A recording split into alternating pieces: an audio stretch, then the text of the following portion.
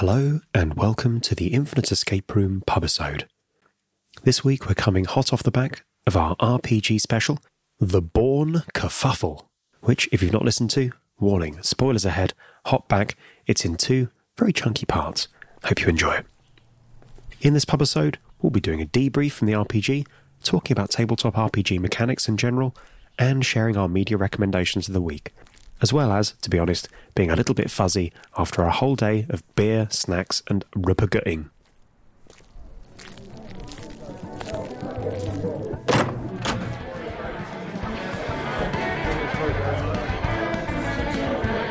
Hello and welcome to the... It's me, Whispering Bob Harris, introducing the Infinite Escape Room pub times.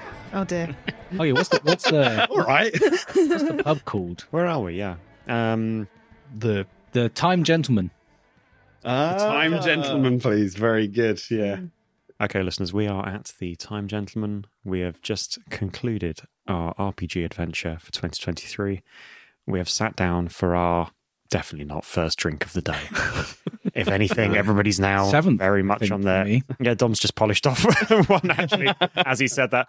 So, hello, I am Riggedy Diggedy Mike Collins, and I am drinking a Corona with a slice of lime in it, because I'm posh.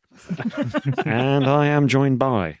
Hello, I'm Jamie, and as you might expect, on brand for me, I'm drinking a lovely English heritage mead that Mike has so kindly poured for me, and it is sweet, it is delicious, nothing finer than a good old bee puke. Puke? Is it wee? Is it poo? What? I think it's all of the above. I think it's the equivalent of like A you know when secretion. you deodorize a lot and then you sweat a lot and then you get that armpit smegma. I think that's Bee snag. I don't that's what like any of the things you just said. I don't the like what you said. the white then. crust that you can scrape off there. Are you Yeah. trying to make mead more palatable to me? Right now, this sounds amazing. That's what it is for the bees. I think. The Infinite Escape Room does not endorse this statement. I'm Anna, and very on brand for Jamie. I'm also You're drinking a bee's bee armpit armpits, smegma, apparently. I'm so proud of you. it's delicious, very nice. Is it English heritage? It is. It is. I thought it was National Trust, was it? It's the same thing as far as I'm concerned. Some historical British institution. Yeah, they really protect land. And I'm drinking a Anna, can we get a Spanish pronunciation of this, please? Cruz Campo.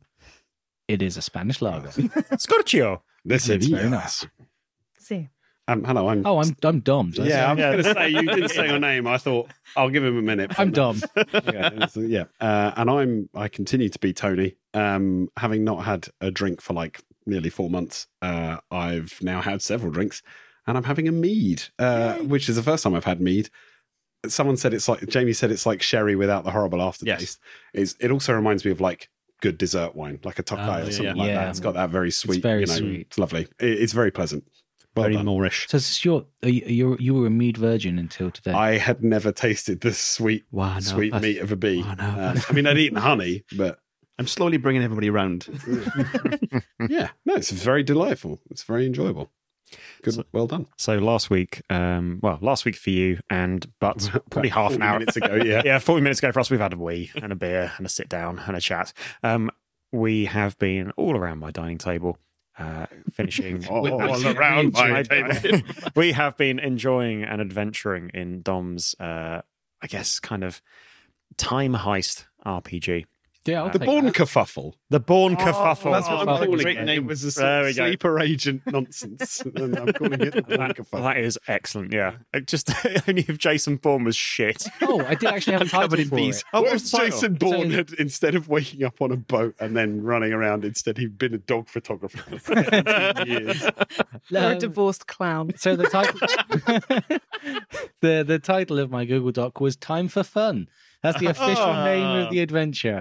Sleeper Agents: Time for Fun. I like the Bourne Kerfuffle. I'm not going to lie. No, the better. I'll be honest. It was just because I needed to call the document something.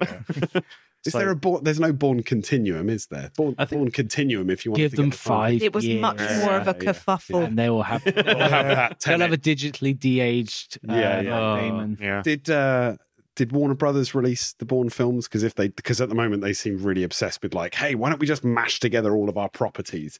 Let's do another Space Jam film, but instead of Michael Jordan or LeBron James, it's Jason Bourne in Tenet. But we've just had the summer with Oppenheimer and Barbie, and obviously, you know, the success of Barbie should be that, hey, let people make more films that aren't they're original and aren't just a continuation of an existing franchise. And obviously Barbie's an existing franchise.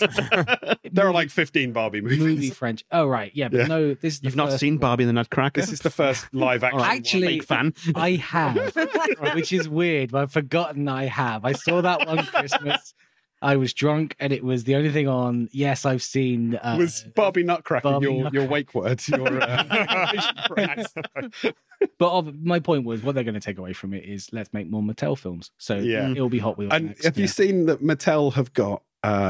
Is it Daniel Kaluuya doing it? I think a Barney film that's like Barney the dinosaur, but it's like millennial existential dread.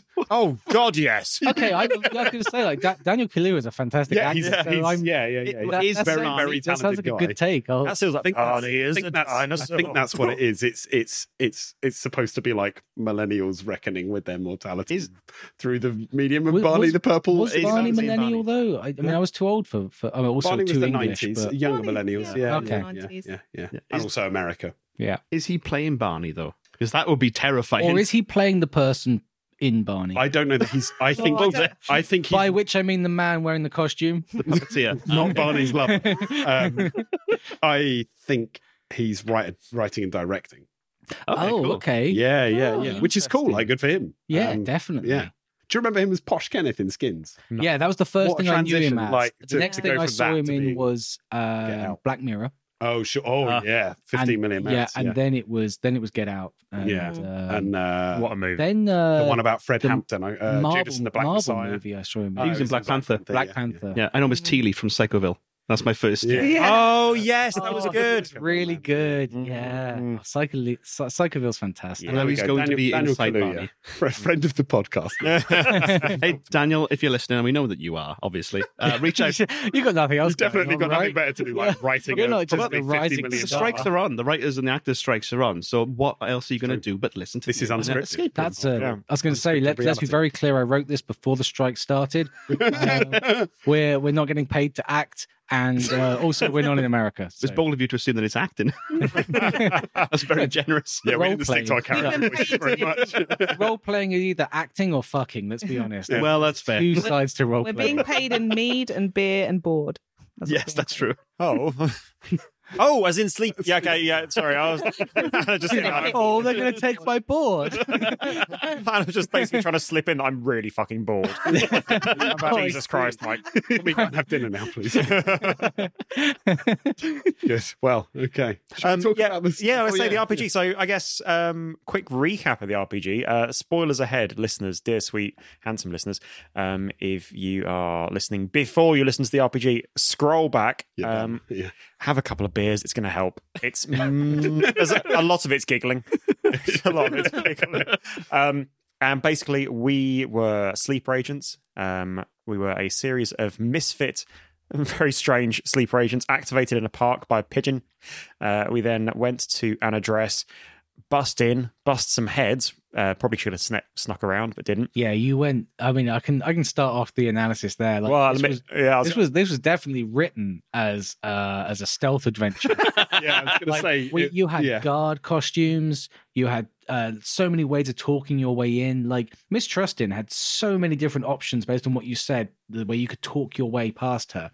So much pre-written, different conversation routes. Wasted. I leapt over her, and instead you were just like, right. So we murder everybody, clear the building, then we get free reign, and we can just. Which, to be honest, is actually a lot of the way I do play Metal Gear Solid. I'm like, right, murder everybody. Yeah. Right, now I don't need to stealth anything. Here I go. So, before we go into the deconstruction of what we could have done, what's everybody's gut reaction to it? I thought it was fantastic. Except for Dom. I really like that system. We talked about this a little bit while we were all having a wee around the same toilet. Mike's house is really weird. Don't cross the streams, guys. My sink! Where most people have a dining table, Mike's a giant porcelain trough, which is multi-use. Absolute bargain. We were talking about it a little bit. There's a couple of different systems that use a similar dice mechanic to this. Like you look at the stuff that Grant Howitt makes, like Honey Heist. Derivative. Thank you for bringing that. No, I was going to say it's similar, but has Differently differences that distinct. make it feel very different to playing those games. Because so something like Honey Heist, where you when you succeed, you have two stats, and when you succeed in one or fail in the other, your number goes up or down, and that changes the number that you're trying to hit. Whereas this, it's always 5 or above, but when you succeed, you get more dice. When you fail, you lose dice, or when you get hit, whatever it might be. And I'd love to sit down and do like the statistical analysis on how that changes the difficulty curve or the likelihood of succeeding and failing compared to something like Honey Heist or Blades in the Dark, which has got that similar dice pool feel to it. Because I've not heard of or played something like this where the number of dice that you have is so dynamic and tied to your success and failure. It's a lot more about like the circumstance, what's the position that you're in, that sort of thing. Whereas this was a lot more like, how well has it gone for you, or how badly has it gone for you? Is this related to, because we spent probably a little bit too long a couple of months ago looking at There's stats analysis. because I wrote up like some functions for like dice analysis. So I'm an ideas man. That's basically all I am. When it comes down to actually the mechanics, I really suck. So I immediately got in touch with Michael and I said, I can't tell you any details about why I'm asking, but Well, actually, you got in touch with me first and you said, can you help me with these numbers? And I said, we are married. Do you know who I am? Have you met me before? So I tried the maths and I realized that my equation was wrong somewhere because it just wasn't working. Like the percentages were not coming out correct. That I could just look at them and go, I've got something wrong in the maths here. And I went on to some GCSE and then AS level revision sites, but I didn't know what I was looking for was called. So I couldn't find out how to put together that equation. So I immediately got in touch with Mr. Mathhammer. And what a great super Hammer of Milton Keynes. he first put together a big old spreadsheet, and I said, "Great, that's the first one." So I've got 8 more questions. At which point he found an online calculator instead. Yes, there are good dice table calculators out there for. It was just the specific question of the thing of it being that you have to hit 5 or more. Because if you just want a certain number, what are the chances of this number, or what are the chances of this sum? Then any dice calculator will work. But it's 5 or more with a pool of dice. That's 5 or more with a changing pool of dice, and working out at what point it becomes almost a dead cert, and at what point it's impossible. Because I hadn't settled on 5. I was trying to work out which number would be good to hit as well. I thought 4 that's too easy. That's a 50-50. Yeah. And it was a binary, right? It's a success or fail. Because you look at something like the Forged in the Dark family of games, and that's 1 to 3 is a fail, 4, 5 mixed success. So you get what you want, but with a cost, and 6 is a clear success. And just a reminder for listeners as well, the mechanic for this that we're referring to is that you had a pool of dice which started at 1, and for a check, for example, combat, evasion, skill check, that kind of thing, you're rolling a dice, 5 or more, success, less than 5 on 1 or more dice. On 1 or more, another hard part of the calculation. And that's the thing, and your pool of dice grows with majority successes. Your pool of dice shrinks as you take damage, or fuck up your special, but that's a whole different thing. So there's a nice kind of risk reward system going into trying stuff. Basically, I could write this out for you in Python next time you want to figure this out. That's great. Yeah, I know that Python isn't just a snake, but my coding began and ended in year 9 IT, where I was trying to do a make a turtle go in a circle. No, I managed that bit. Okay, good job. We actually did that in primary school because we had one of those programmable robots. Oh, nice. So where you can put a pen in it, and so you've got to try and program it to write your name and stuff. Yeah. No, it was where we had a 5 entrance box junction, and you had to program the traffic lights. Oh yeah. And as soon as I managed it, and as soon as I'd done, I was like, great, programming's not for me. That was horrible. Jamie, Anna, can we get your gut reactions? I love the traits mechanic that you've got on here, because like I'm used to playing things like D&D where it has traits, but they're so long-winded and you forget to use them, and the DM's supposed to reward you if you play to your character, but it's such a faff and you end up just min-maxing anyway. But these, like for my character, Greg Dibbett, his traits were motor-mouthed, hairy and impulsive. Very easy to remember, very easy to do. And so it was great to just lean into those aspects straight off the bat, and just made the character just easier to roleplay immediately, which is great. Yeah, I also thought that, and I thought it was good the way that you wrote the traits so that you couldn't, because I feel like, especially if you've played D&D quite a few times, it's quite easy to fall into the classes. You're like, oh, it might be a different setting, but I'm the barbarian of this setting, or I'm the rogue of this setting. But we ended up with divorced clown, smelly postman, just terrifying. Well, this is I said a few times earlier on, like I've created this rogue, and then as we played I was like, oh no, I've created this like sort of luchador, like whole prime. Like it looks like a rogue but acts like a barbarian. It's also very intelligent though, which plays against type for a barbarian. Multi-classing. So I thought that made for some very interesting characters, and they weren't I don't think any of them were heroes or particularly likable. No, not at all. Anti-heroes. That's all down to my personal tastes. Whenever I do play a trad game like Pathfinder or D&D, I always try and do the opposite of min-maxing. So I think my first D&D character was I built they were a druid by class, but I played them as a barbarian. So none of the stats worked for them. Yeah, essentially. Because I think that's far more interesting to do. Yes. And I don't like characters who are forced into being superheroes. Well, this is the thing, though, isn't it? So, I mean, same for me, actually. The character creation was the character creation and generation is a real highlight for me in this system. I really like it. But the thing I really like about it is that what you're normally choosing in what I've chosen in other RPG systems and games I've played as well, you're normally choosing like, hey, what are you good at? What's your what's your strength? And you're like, I've got +1 to strength, and I'm good at lockpicking stuff. Whereas some failures. Well, this is the thing. It's like you've got your traits almost overwhelmingly kind of negatively kind of angled. Yeah. Or like there's a real kind of negative spin on a lot of them, which is good because interesting characters in drama are normally interesting because of their flaws, which I feel is often like, these days they're like, oh, we've got a cool kick-ass female heroine. You're like, cool, what's her fatal flaw? And they're like, she's really kick-ass. And you're like, I think you've forgotten how to make too good. Yeah, and you're like, you've forgotten how to do a character. What's your biggest failure? I care too much. Yeah, exactly. I hate that. Yeah, I'd much rather see a very interesting female villain. Yeah, or just somebody who's like a really interesting fuck up. Yeah, like that's I want to see like a terrible fuck ups. Yeah, my friend was. I don't know if any of you.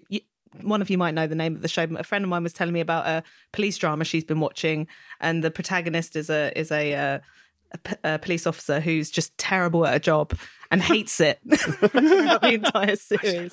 And I just thought that's so great that she's not as in like terrible as in she's incompetent, but she's terrible in that she just doesn't work ethic for it. Bad work ethic. Well, have you seen The Guard, the movie The Guard? Yes. La Garda. I love that. It's fucking amazing, Jamie. It's on Netflix. Okay. Watch it. It's brilliant. Very Everybody. We might be winning back some of our Irish listeners. Yay! Ireland, I'm sorry. In Bruges and Seven Samurai. Yeah, it is an incredible movie, and here's a McDonough deeply flawed character. Martin McDonough, or is it the other McDonough? I think it's Martin McDonough. Because there's two of them, isn't there? One of them makes. They both. He make wrote movies. In Bruges. It's the one who works with Brendan Gleeson. Nice. I think that's Martin McDonough. One of the McDonoughs, isn't it? It's one of the McDonoughs. I think it's Martin McDonough. It's Anne McDonough. Actually, another thing that was good about the trade system, like you said, was at least I didn't choose them because of something that I think that my character would be good at or would be useful in the game. It just was sounded interesting. Yeah, same. Like you pick the cover, like, okay, beekeeper, right, okay. And it just fleshed out the character. What was cool, what was fun, what was interesting about this guy. Not what could I use in battle, what could I use in a puzzle. And other thing I really liked about it is before we did this recording, I was a little bit trepidatious, like, okay, how are we going to learn this system and create characters and do a whole session in such a short space of time? But like, we learned the mechanics of the game and made the characters in lightning fast time. This is such an easy game to pick up and just go with. It really fits into that one-page ethos. I love that kind of game where you can sit down and have a session and play a whole story out in a single sitting is very pleasing. Yeah, to me. I do too. I mean, part of that is because I get really bored with characters and mechanics very quickly. So as a player, I think about what I want to play when I'm writing a game. It's like, I want to have fun creating my character. I want the character to be memorable. And then I just want to get into it and then it end before I'm sick of my character. Well, it removes that stress as well. Because like with systems like D&D or even Quest, actually, like there's definitely like a bit of onboarding to it. Yeah. So there's, I mean, Quest is much more pretty like low ramp, like, closer to this than D&D, but still. The idea is that you're going to play more than one session. Exactly. And there's a small amount of kind of like cognitive burden to just kind of, you've got to assimilate a few ideas, you've got to assimilate a few traits and how they interact with the world and how you kind of do that. Whereas this, as you say, it's like 10, 20 minutes and you're like, okay, cool, bam, we're good to go. Yeah. So it's a very kind of... Having said that, I did forget some of the rules to my own game. A couple of points there. There was Tony was just like, wait, does that not mean? I'm like, it does. Thank you. Yeah, I think my first ever turn. You internalized my rules better than I ever.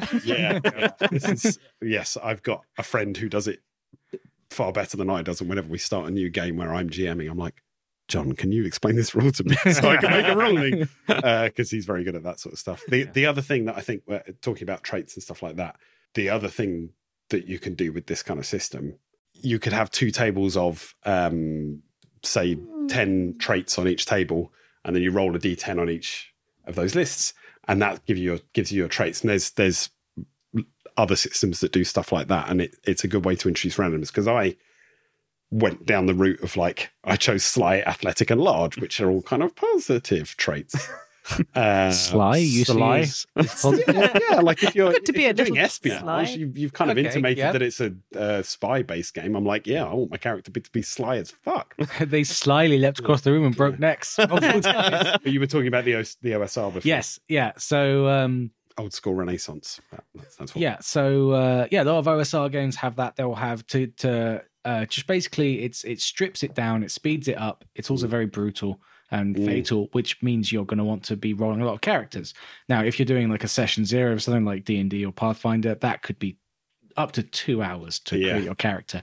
You don't want to be doing that if there's a chance your character dies every 20 minutes of gameplay.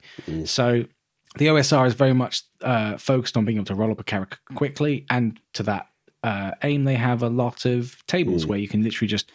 I mean, a lot of them now actually have apps where you will just randomize your stats and, hey, I've got a character. Let's go. Here we go. Let's see what this crazy guy is going to do. And I really like that. But I also like people being able to pick the weirdness. So, I mean, games I've made in the past, I've numbered them. And then and even when I play an OSR game, they'll have the 1 to 10, so you can roll a d10.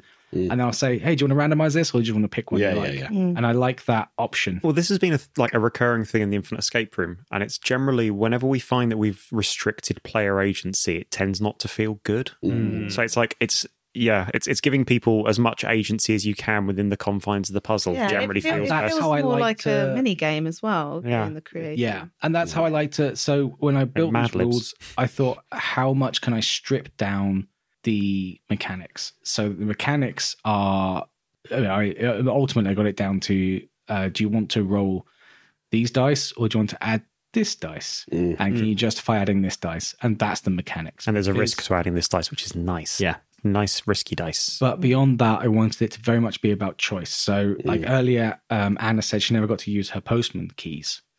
And I mean, no offense, Anna, but that was entirely on you, because what I didn't give a list of possessions you can pick from a big table that you get in the trad games, where it goes, here's the hundreds of items. You get 3 when you start, and you can buy this many with your starting gold. And no, it's more fun to say, okay, so you've picked, shopkeeper.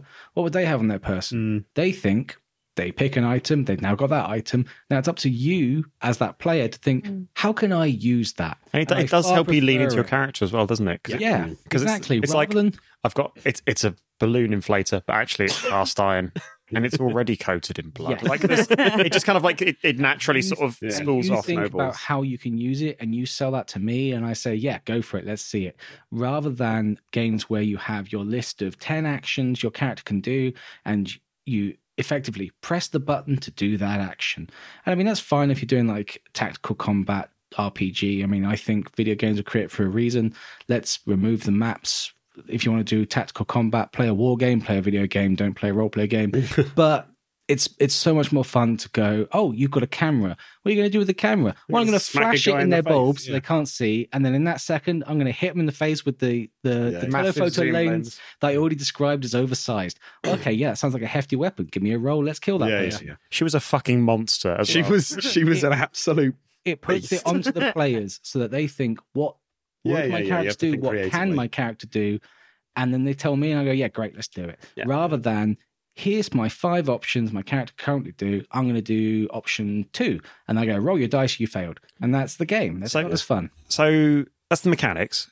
Let's get, I'd like to go into what we, in our like adventure, basically what we fucked up, because I'm looking forward to it. Because basically there are a couple of bits where Dom like whizzed through a couple of pages of text. I will say that you fucked up nothing, because that is the wrong interpretation of how these games should work. The bit I always like to know, though. I always like to know what I... Do you mean what I had written? Yeah. What was unexpected? The here's what we could have won. But before we get that, I just wanted to get everybody's top moment from the... was everybody's little bit that they can look back on and go like, oh, or, Jesus.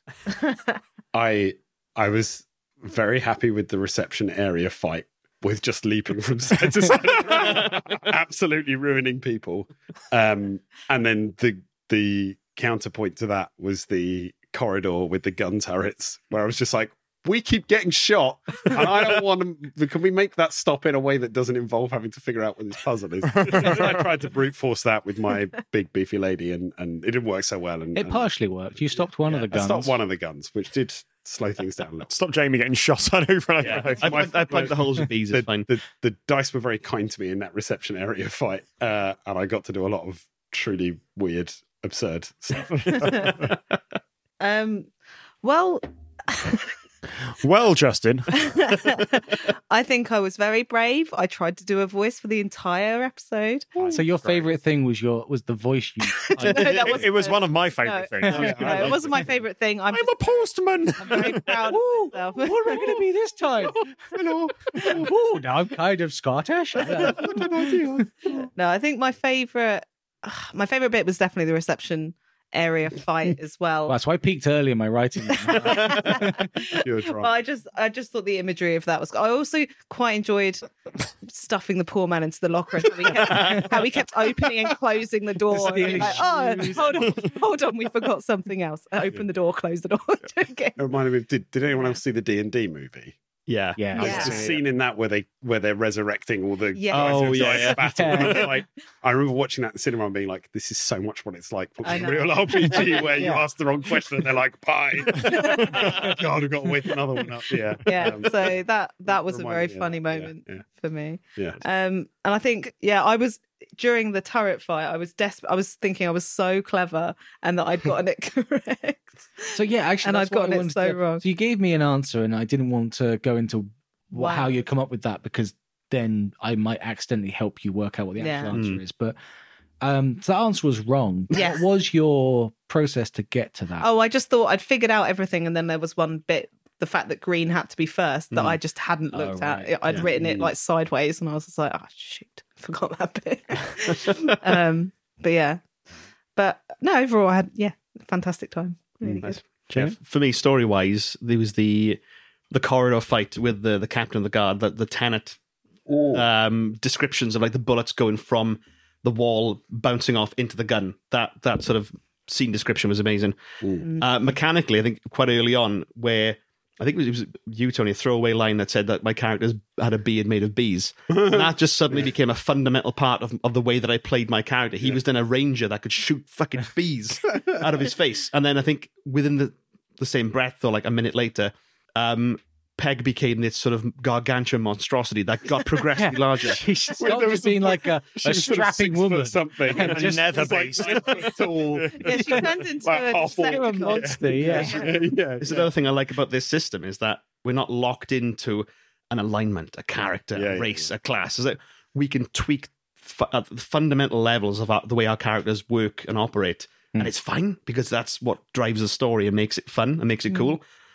We could discover something like later on, oh, actually, my character's got 2 left feet, and that makes them really good at doing this particular puzzle. Literally 2 left feet. Yeah, we could That's fine. Yeah, and I'll be fine with that. Yeah. Unless you're contradicting something you've already established, then yeah. So as soon as you said like, oh, can I send a B out?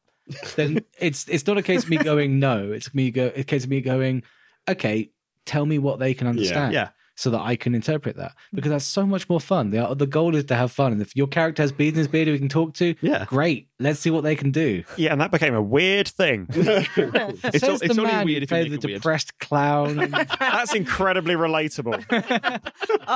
But the depths he sank to. I don't think even in terms of his actions, just in terms of his mind behind them. He was a very concerning individual. His actual actions were, if anything, pretty ineffective through the entire game. He was, I think, if anything, he was disturbingly passive.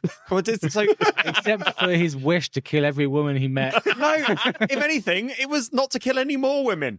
I mean, not to kill any women.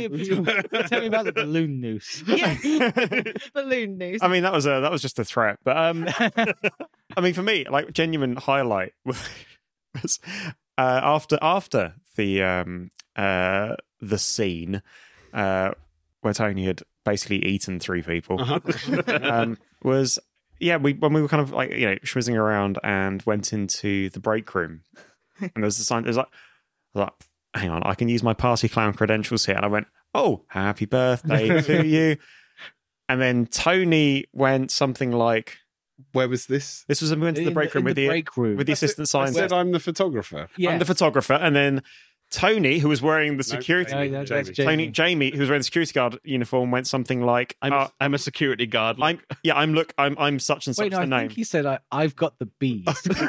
It fell apart sooner than you're remembering. Anna went, "I'm the postman," despite a whole literally. So but despite a whole sequence where she'd stripped the postman dressed as a guard, full disguise. The thing was, so I thought I gave you a room full of guard uniforms. I was like, they were going to dress as guards. This is then they can talk their weird. Instead, Anna dressed in the guard uniform that was bloodstained rather than one of the fresh ones, and then everyone else was just like, I slapped a name badge on. So when Mike Winner was like, I'm the clown, I was like, okay, let's see where this goes. I've got a look and I'm happy birthday. He could be a birthday gram. Photographer. All right. I'm ready for the character to react to this. And you're like, I'm a guard with a bee. I've got the bees. I was like, hey, probably going to be a bit more confused now. And I'm just like dressed as the guard, wearing one of this man's work colleagues blood-stained thing with a name badge still on it. Going, I'm the post. And that just as a sequence for me was just so like it was I could just see my character, like his hands in his. I said that was one of the hardest parts for me because I'd pre-written this character, how he'd react to different things. I was like, what the fuck is he going to do confronted with this? I really thought they'd have a coherent plan. Pull his gun. No, we got this. This is a perfect. Got a gun and that happens. You're just like, stay back. I will admit, I think my character forgot that they were a sleeper agent and just continued to get posted. I think that was a big part of it. And obviously, I think the briefing said, you're now fully activated and everything's worked. You will be perfect agents with all these memories, all your different skills. And obviously, you only had one skill each, and the only traits you had were from your cover life. So it was obvious that the Illuminati were not great brainwashers in terms of how well that came out. So I think it kind of worked in that way. It's funny. I finished reading just last night City of Illusions by Ursula Le Guin. Oh, I love Ursula Le Guin. I haven't read that one. Yeah, it's part of the Hainish cycle. So let me write that down because Jon has birthdays. City of Illusions. If you get there's it's a novella, so there's 3 of them in the first 3 in the Hainish cycle, and it's the 3rd of them, and that's all about someone waking up and their memories are basically, they're a fully grown adult, but their memories are all gone, and trying to figure out what's happened there. And then there's a lot of overlap between that kind of. You've got 2 versions of yourself that overlap, and it's just funny coming in here having just finished that book last night, and this being basically nice. Was there you go. You're in esteemed company. Ursula Le Guin is I'll take that definitely. She's amazing. Yeah. So Dom, what was your highlight, and B, then let's get into the what could we have won. What was my highlight? I think that all of the puzzles worked. Yeah. I solved one of them. Congratulations. I attempted all of them. I find it hard to put puzzles in a role-play game normally. I tend to try and make them optional, but because this is the Infinite Escape Room, they can't really be, despite Tony's best efforts to be like, fuck this puzzle, I'm getting out of here. I would like to rip all the wires out, please. Likewise with can the bees break the unbreakable glass? It's like, no, solve the goddamn puzzle. With enough effort, damn it, we can make it happen. All the puzzles worked, and I feel like it was because I struggled to come up with varied puzzles, and I didn't want anything to feel like a repetition of a previous one, and they all worked, and everybody was on board with them. So I think for me that was the biggest success, because I can run a chaotic role-play adventure. That's easy. You just run with whatever people come up with. But I knew I had to get you to the next puzzle, so I can't go quite as chaotic as I normally would allow. What was the second question? I've been drinking. We've all been drinking. What did we miss? Like, were there things that you... Okay, well, there was a good thing that you missed. Oh. You missed another puzzle that was an optional puzzle. So if at any point there, once you were inside the building, there had been a TPK, total party kill for Michael and anyone else uninitiated. I had no idea what that is. Total party kill. Everyone's out. No, as in like the TPK bit. I now understand based on the context of the TPK.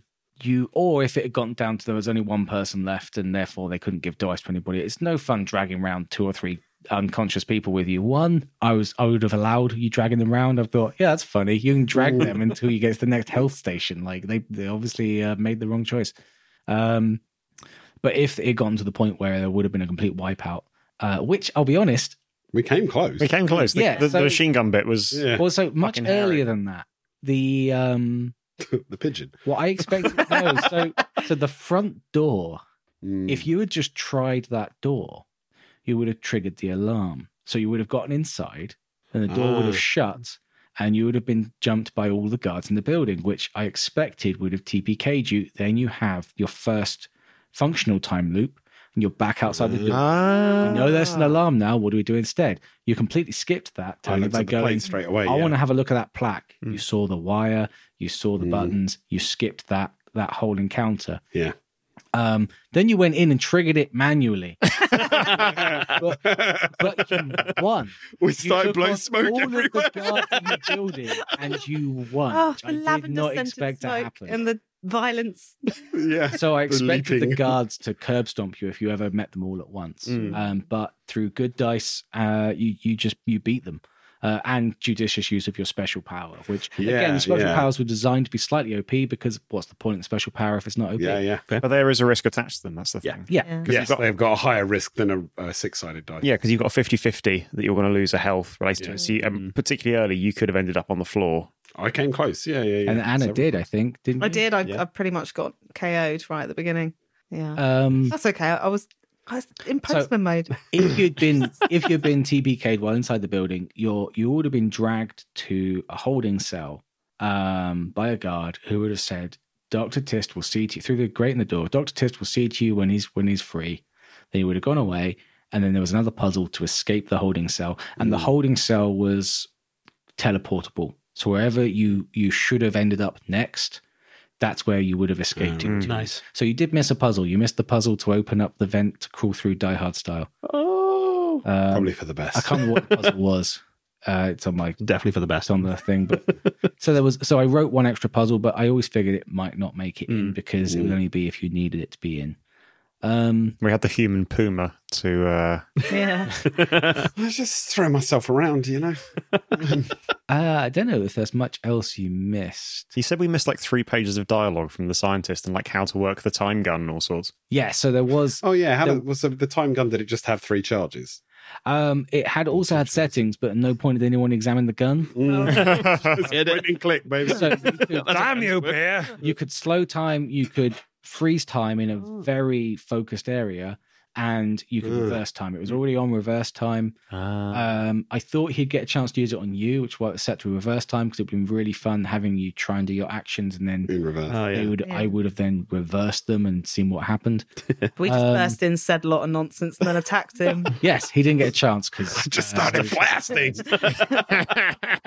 Well, I think you hypnotized him, and then I went round the back of him. Oh, And, yeah. and I got the gun. Yeah. That was hip- And you stuffed him in a locker like straight away. I think it's all down to splitting the pie. I think that was the, cut the pie.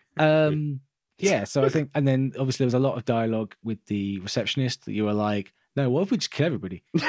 And each of the guards actually had, briefly Backstory, sketched, children. but they did have their own personalities, Hobbies. but all dead. 2 days from retirement. Because I've played D&D with Dom, and his very minor characters are always the most wonderful. Yeah, And just I remember there was a stable boy that you made up once, and he literally had 2 lines of dialogue, and I just Literally, enjoyed he it. didn't have 2 lines of dialogue. I had to invent him because I was like, "Where can I put my Yeah, pony?" and then I was just like, "What's your there's name?" stables," and she was like, Yeah. "Who's there?" And I was like, "Stable boy."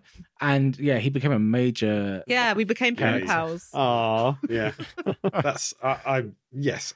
Inventing characters out of necessity and then becoming major characters is great fun. Yeah. And it It's got to the point hard where to do in a single session Yes, definitely. format. But it did get to the point where I had just a big old list of names, because if you invent a character on the fly and then someone goes, "So what's your name?" You're like, "Steve."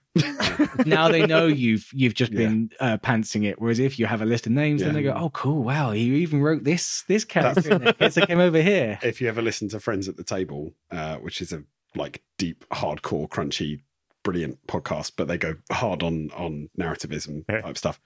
Huh? So you said hard on. Austin Walker, when he's running. I was going to say, where's your fart sound? Oh, it's all the way over in the other soundboard. Hang on. Oh. Austin Walker, when he's running it, is very keen to make sure that people know that he's like, okay, I haven't got a character right now. Give me a second. And he'll go off and he'll be like, name generator. This guy's called Laser Ted. And Laser Ted ended up being a major character in Counterweight. But it's that kind of I often lean into that kind of thing of like, when I'm running a game, is like, I haven't come up with something for this, but I'm happy to embrace it. Let's just go with it, rather than saying, but again, that's the thing that you do if you're doing a multi-session Yes. narrative story. Whereas when you're doing something like this, where you've kind of got a defined beginning and end. Yeah, and I mean, it's different. I think I had maybe 10 characters, including the pigeon, and and 4 of those were literally purposefully given the most names I could come up with about them being generic and nobody's, because I didn't want you to start trying to have a conversation with them expecting depth there. So Anna, you had a... Yes, I have an important question. So there was a point during the podcast recording that you mentioned that the chicken noises would be important. And at no point did we ever encounter a chicken. I didn't say they would be important. And I was excited about the chickens. I thought, the chickens are going to come in at this point. Oh, he's going to be using, the machine's going to be chicken powered. So Michael said that he could manage around 20, I think it was 20. 2024. He said he could manage around 20 sounds. Mm-hmm. So I listed off all of the ones that I wanted without giving him any context as to why. Like sci-fi door opening, sci-fi door closing, laser sound, gunshot sound, sneaky music, boss music. I missed the sneaky music. No, that's Mr. Clown walking home after he's lost his memory again. Was that boss music? I think this is the Castlevania music. I like this. Yeah. I don't remember Castlevania being so techno. Ooh. That was the boss music we had. Nice. Okay. Anyways, so I gave him a shopping list of the sound effects and music I wanted, with suggestions of the sort of thing. So for one of them, I said something like the Final Fantasy Victory fanfare, and he was just like, "The Final Fantasy Victory, great! There's no way anybody owns the rights to that. Let's just use it." Hey, it's a classic. Come get me Squaresoft. And basically, it came to like I still had 2 slots to go, so I said chicken sound and fart sound, just in case. To be fair, they both got used a lot. Yeah. Narratively appropriate. The problem is I had 2 chicken sounds because I couldn't decide which one to have. But they were next to different buttons, so I'd kind of keep ham-fisted pressing different ones. Just looking at conscious of the time, and we are going to an actual pub in a bit. It is. I guess last quickly on the RPG. Where can people, if they would like to try the system, find it? No. Okay. Cool. Go fuck yourself off, man. Yeah, it's about 2 paragraphs of notes. There's a reason I didn't give you handouts. I've just written it out so I remember it. I might write it up into a system at some point, at which point it will find its way to Drive Through RPG. But at the moment, it is just 2 paragraphs in a Google Doc. Yeah, well, he could let you know and send you the link. Or you could just listen to the podcast and write it out. The rules are very simple. I wrote down the rules of the game on about 7 lines at the beginning. Yeah. That was enough for me to get going with. Run your own games, record them, and then send them to us. I will publish them and take all of the revenue. Yeah, correct. Wizards of the Coast. We'll send the Pinkertons to you. I can't believe that was a real thing. Absolutely ludicrous. Okay, so just to tail us off, in a non-RPG sense, can I get everybody's media of the week? What is your media recommendation of the week? This is a bit of a weird niche one, but of course. So there's a group of speedrunners who are playing Elden Ring speedruns. They're doing randomizer bingo. So they basically have a bingo table of randomized things like kill this many NPCs or kill this boss with this weapon specifically. And then there's 2 players sent out with the randomized weapons and armor, and they race against each other to try and win that bingo. It's a mass tournament with lots of speedrunners. You can find it on YouTube or Twitch. Just type in bingo brawlers. And I've been watching that. It's like sports for people who are into video games instead of sports. Nice. Love it. If anybody really likes Stardew Valley and wants to play something like Stardew Valley, but involving embalming bodies and maintaining a graveyard, then Graveyard Keeper is a very fun show. I've been playing it lately. I think there's necromancy involved. Yeah, there's necromancy involved. So if you like enslaving the dead, unfortunately, and time travel. Yes, there's time travel. There's a lot to this game. It's fun.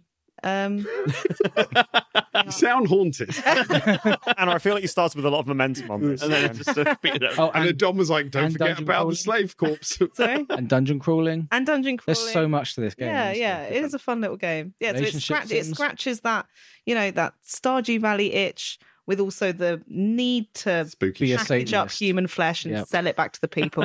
Nice. That's good. I've been currently watching through season 3 of Only Murders in the Building, which is a phenomenal show. The Steve Martin short one. Selena Gomez. So I've watched the first 2 series of that previously, but my wife didn't get around to them. So we've just started season 2 together. Oh, nice. So good. Martin Short is so funny. He's great. Have you seen his spit take? No. Someone wrote like an op-ed recently to try to say that Martin Short wasn't funny, and they got pile drived by everybody online. Like, are you blind, deaf, and stupid? Yeah, like there's clearly a running bank of evidence stretching back several decades to show this man is hilarious, and he's still funny. Yeah, and him and Steve Martin together, and Selena Gomez as well. The 3 of them work really well together, and it's a wonderful murder mystery. All 3 seasons, really funny, and it's actually quite a tight. Puzzle show to solve as well. I think it's pretty fun. I guess that series of Ursula Le Guin books that I've just finished. So there's a string of sci-fi novels she wrote called The Hainish Cycle, and I've just finished reading the first 3 of them that come packaged together as I can't remember what the trilogy is called, but it's Rokannon's World, Planet of Exile, City of Delusion, and then it's followed by Left Hand of Darkness, which is one of the most famous, important, acclaimed works of sort of speculative sci-fi and exploring ideas of gender in sci-fi and stuff like that. They are excellent books. She's a phenomenal writer. Absolutely worth your time. I'm going to go super basic and go Baldur's Gate 3. Fucking loved it. Yeah. Finished it. Loved it. Amazing. Already thinking of other games. Tried to play Starfield and bouncing off it hard at the moment because it's not Baldur's Gate 3. No. And it's upsetting me because I was quite looking forward to playing Starfield, but it's not Baldur's Gate 3. Go do a new run with different characters. I think I might. I've just finished all of Armored Core 6 as well, which has been You're going to do the evil choices now, right? That's what you do with the Yeah, no, I'm going to do Evil Mike. I'm going to do everything. Can I see a screenshot of Evil Mike? Put it in the show notes. You don't need to. He's sat right there. Evil Clam Strumlington. Hello. Clam Strumlington was evil. He was a sex pest. He was wasn't great. Yeah, Clam Stromlington is not going to come out well in the modern era. No. You created him in the modern era, right? Yeah, I know. You're talking 2 years ago. There's going to be like a dispatches about Clam Stromlington. Oh, dear. Okay, cool. I think that's everybody's recommendation, isn't it? Yeah. Yep. Cool. Dom, thanks so much for running our RPG session. I've had a good Very time. welcome. Thank you for great playing fun. it. That's when it comes alive. So we will probably will go to the loo now because I know you guys. Yep, I'm for a piss. busting. Yep. So we love you lots. We're actually going to a real pub now without a microphone. Weird. We can take it with us. Yeah. Yeah, I have How long is your got a handy extension mic. I can Let's actually. go for it. I'll bring the handy mic with me, and we'll see you next time on the Infinite Escape Room. We love you lots. That's bye. Thank you. Bye. Bees.